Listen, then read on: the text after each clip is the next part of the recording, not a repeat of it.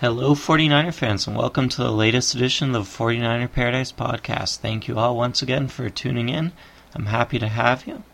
This week's show is brought to you by the GBNreport.com. That's Colin Lindsay's Great Blue North Draft Report. GBNreport.com. It's a great up-to-date site with loads of draft information, and Colin Lindsay is one of our hosts for a draft chat this off-season. So be sure to check out gbnreport.com for all the latest and greatest draft news.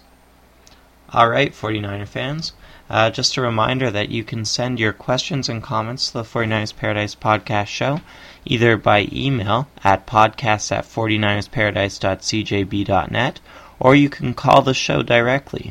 From San Francisco, there's a local number, 415-354-1083, then press 1, and when prompted, dial 1-747-628-7149 and the number sign. That, once again, is 415-354-1083. Press 1 when you're prompted, then dial 1-747-628-7149 and the number sign to be connected to the 49ers Paradise. It's a free call from San Francisco, and there are a lot of other local numbers too, all of which is available on the podcast page at 49ers Paradise. Of course, you can always sponsor a podcast show, and you can do that also by contacting me at podcast@49ersparadise.cjb.net and helping to support the site while you're at it. It's a great way to hit a target market and get your message across. Alright, now on to the post-Super Bowl podcast. And a couple questions I have here. One is from Mike in Texas, and he asks me what my thoughts are on Joe Montana missing the MVP ceremony at the Super Bowl. Well, Montana's a 3-time Super Bowl MVP. I'm pretty sure he's the only 3-time Super Bowl MVP, and he was one of 2, the other being Terry Bradshaw, not to attend the ceremony. An initial story broke that Montana held out because he wanted more money and guaranteed contracts from the NFL, etc. And I was a little skeptical of the article to begin with, and then Montana's agents came out this past week and also said that Montana actually did not reject the offer by the NFL because of a money issue, but rather because he wanted to spend some time with his family, and that he was at the game and the ceremonies and participated in a lot of events, I believe on a Wednesday, Thursday, and Friday leading up to the game, but returned home to, like I said, spend some time with his family. So my feelings are pretty straightforward. There are 3 sides to every story, so I'm sure that the truth lies somewhere in the middle of what's been published by both sides. I fully support Montana if he indeed wanted to spend time with his family. I don't think there's any reason why he shouldn't be allowed to do that. Super Bowl weekend, not Super Bowl weekend, doesn't really matter. The guy gave a big chunk of his life and his family's life to the NFL and the 49ers and their fans, and so, it's great to see him trot down the field for 30 seconds, but if he feels it's more important to be with his family, I don't blame him 1 second and wouldn't question him on it at all. If, on the other hand, he was holding out for an extra $90,000, that bothers me a little bit, but again, hey, it's a capitalist world, and again, it's not such a big deal. If he wanted more money, he's the 3-time Super Bowl MVP. He perhaps deserves to be treated in a way different than the other Super Bowl MVPs. Now, all that being said, I find it really hard to believe that a guy of his wealth and status and who's able to make money in so many different ways would be so petty as to need that extra $90,000 or whatever the difference was between what the NFL was paying the MVPs and what Joe reportedly wanted. So I tend to believe the story lies a little bit more in what Montana's agents proposed and in what the media broke as the story. But that's my opinion. I guess we never will really know what the truth of the matter is unless the media retracts their story or Montana elaborates further. Now, Chris in Pittsburgh asks me if I regret, or rather the 49ers should regret, letting Cedric Wilson go, given that he was a part of the Super Bowl winning team. And I guess by that question, you could also ask about Jimmy Williams, who was part of the Seahawks, and, a whole bunch of other players, coaches, and whatever who might have been part of the 49ers and made it to the playoffs. I don't regret letting Wilson go in particular. I don't regret letting Jimmy Williams go either. But the question focuses on Wilson, so will my answer. Wilson is a very capable second or third receiver in the NFL, but he was in a predicament with the 49ers where he first of all had to be the first string receiver, and I don't believe that he had the ability to be that. And second of all, there was a lot of depth at the receiver position while everyone was healthy, and so somebody had to go. Cedric Wilson was that guy. Now, I have a lot of respect for him. Seeing the way he practiced 2 summers ago in training camp, he was working harder than anyone else on the field. I think he's got the dedication needed to make it in the NFL, and I think he's a great person and player.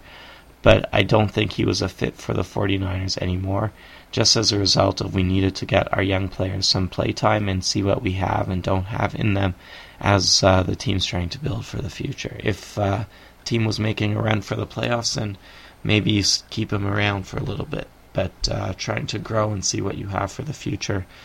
He didn't have a lot of future with the team, unfortunately, and I'm very happy for him and his Super Bowl victory.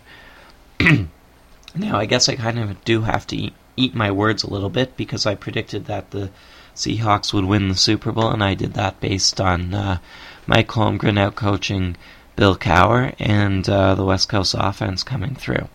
Now, I do believe the West Coast offense, based on what I saw this weekend, is still good enough to win a Super Bowl in nearly its native form. I believe that the Seahawks played almost well enough to win. They lost because their receivers can't catch a ball, and they got a few bad breaks. Now, I'm not making an excuse for the team, because I do think when it comes down to it, they were outplayed by Pittsburgh, and they were outcoached by Bill Cowher and his team. Now, Matt Hasselbeck certainly put in a good performance and ran the West Coast offense really well. And that's why I say the offense is probably good enough to win a Super Bowl. They don't drop a few passes, they kick a few field goals, maybe this game ends up differently. But the fact of the matter is that the West Coast offense has, in my opinion, stood the test of time. We're now 20 years later or so, and we see that the offense is still plenty powerful. And of course, when I say the WCO, or the West Coast offense, I'm referring to Bill Walsh's form of offense, or a slight hybrid of offense. I know that some people are quite picky on how the term is thrown around, so that's how I'm using it here. Now I also know the 49ers are moving away from that offense. They they signed Norv Turner as their offensive coordinator. He's not a West Coast offense guy, not even close to a West Coast offense guy. So what does that all mean? Well, it means that the 49ers are going to be running an offense that isn't the West Coast offense. And quite frankly, I only think there are 2 teams in the NFL running the West Coast offense these days. So not such a big deal, providing that the offense is a winning offense, whatever it is that's fielded. Now, all that being said, I do still feel quite strongly that Mike Holmgren had a good enough offense to succeed. Now, Bill Cowher put together a very strong game plan, and he got his players to perform. And I think that comes down to just the intensity of Cowher, his game control, and his X's and O's. He pulled the gadget plays when he needed them. The option touchdown was a great call. So was a play late in the game when they needed a first down, where they did practically a triple reverse, which was a masterful play to pick up the first down. And it showed that he was aggressive to the point of winning the game. He never sat back and said, okay, let's see what we can do, try and kill some time, play it conservatively. That wasn't Bill Cowher, and I think that's a testament to him being a true football guy and a guy with a whole lot of intensity. And that intensity was taken on by the team throughout the playoffs. You saw that Pittsburgh was playing above and beyond the level of talent on that team, and quite frankly, that impressed me a whole lot. I hope that what the 49ers have in Mike Nolan and now Norv Turner can equate to what Bill Cowher has done in Pittsburgh, because he's had a quite an amazing run there. He's seen the offense through its ups and downs. He's seen the defense through its ups and downs. He's seen the entire team through winning seasons, playoff seasons, losing seasons, and he's managed to stick around. And there's something to be said about that consistency and what it brings to a team. On top of that, I think that Nolan has that intensity. I think that, he made a share of rookie mistakes this season, but all of his moves this season were to try and mold the team in his image, which I think was a great idea, and I think his efforts will hopefully wreak dividends. Now, I do think Nolan needs a little bit of work in X's and O's, particularly on the offensive side of the ball, and hopefully Norv Turner can help address those this season, because I think Turner is an excellent resource as a head coach in terms of his X's and O's skills on the offensive side of the ball. Put the two together, and we could have a really winning combination here. And I wasn't so sure about that prior to the Super Bowl, but I feel quite strongly that Nolan has a lot of the same character traits as Bill Cowher, and that I find really, really encouraging. And I think if you combine his defensive knowledge with Turner's offensive knowledge, you probably have the same X and O capability of the Steelers. And then it's just a matter of getting the players, the talent level, and the execution. And once you have all that in place, you can then use the absolute passion of the coaches to inspire the players to play above and beyond their talent level. And I think that's what separates a playoff contender, a playoff winner, and a Super Bowl winner, is how well a coach can inspire and motivate his team to play beyond the talent level. So, that wraps up this week's podcast. I hope you enjoyed the show. It's been one heck of a week after the Super Bowl. It's always interesting to see how the game goes, how the commercials go, and man, living in Canada is not fun because you don't get to see those commercials till after the fact, and you have to download them online. And, I can thank the CRTC for that, but that's a rant for another time. In any case, I want to thank all you 49er fans once again for tuning into the show. Thank you for a great 2005-2006 season. I'm really looking forward to kicking off the 2006-2007 season with a blast. Don't forget that we have drafts scheduled for this off-season and draft chats scheduled. It should be a blast. A reminder that you can call into the 49ers Paradise show or email. Email is podcasts@49ersparadise.cjb.net. Calling from San Francisco is 415-354-1083. Press 1 when you're prompted, then dial 1-747-628-7149 and the number sign to be connected to 49ers Paradise. Of course, all this information is available on the podcast page at 49ers Paradise, where you can get local numbers for free calls from around the country. And I also want to encourage you all to check out gbnreport.com, this week's show sponsor. Thank you all very much for tuning in. Until next week, have a good one.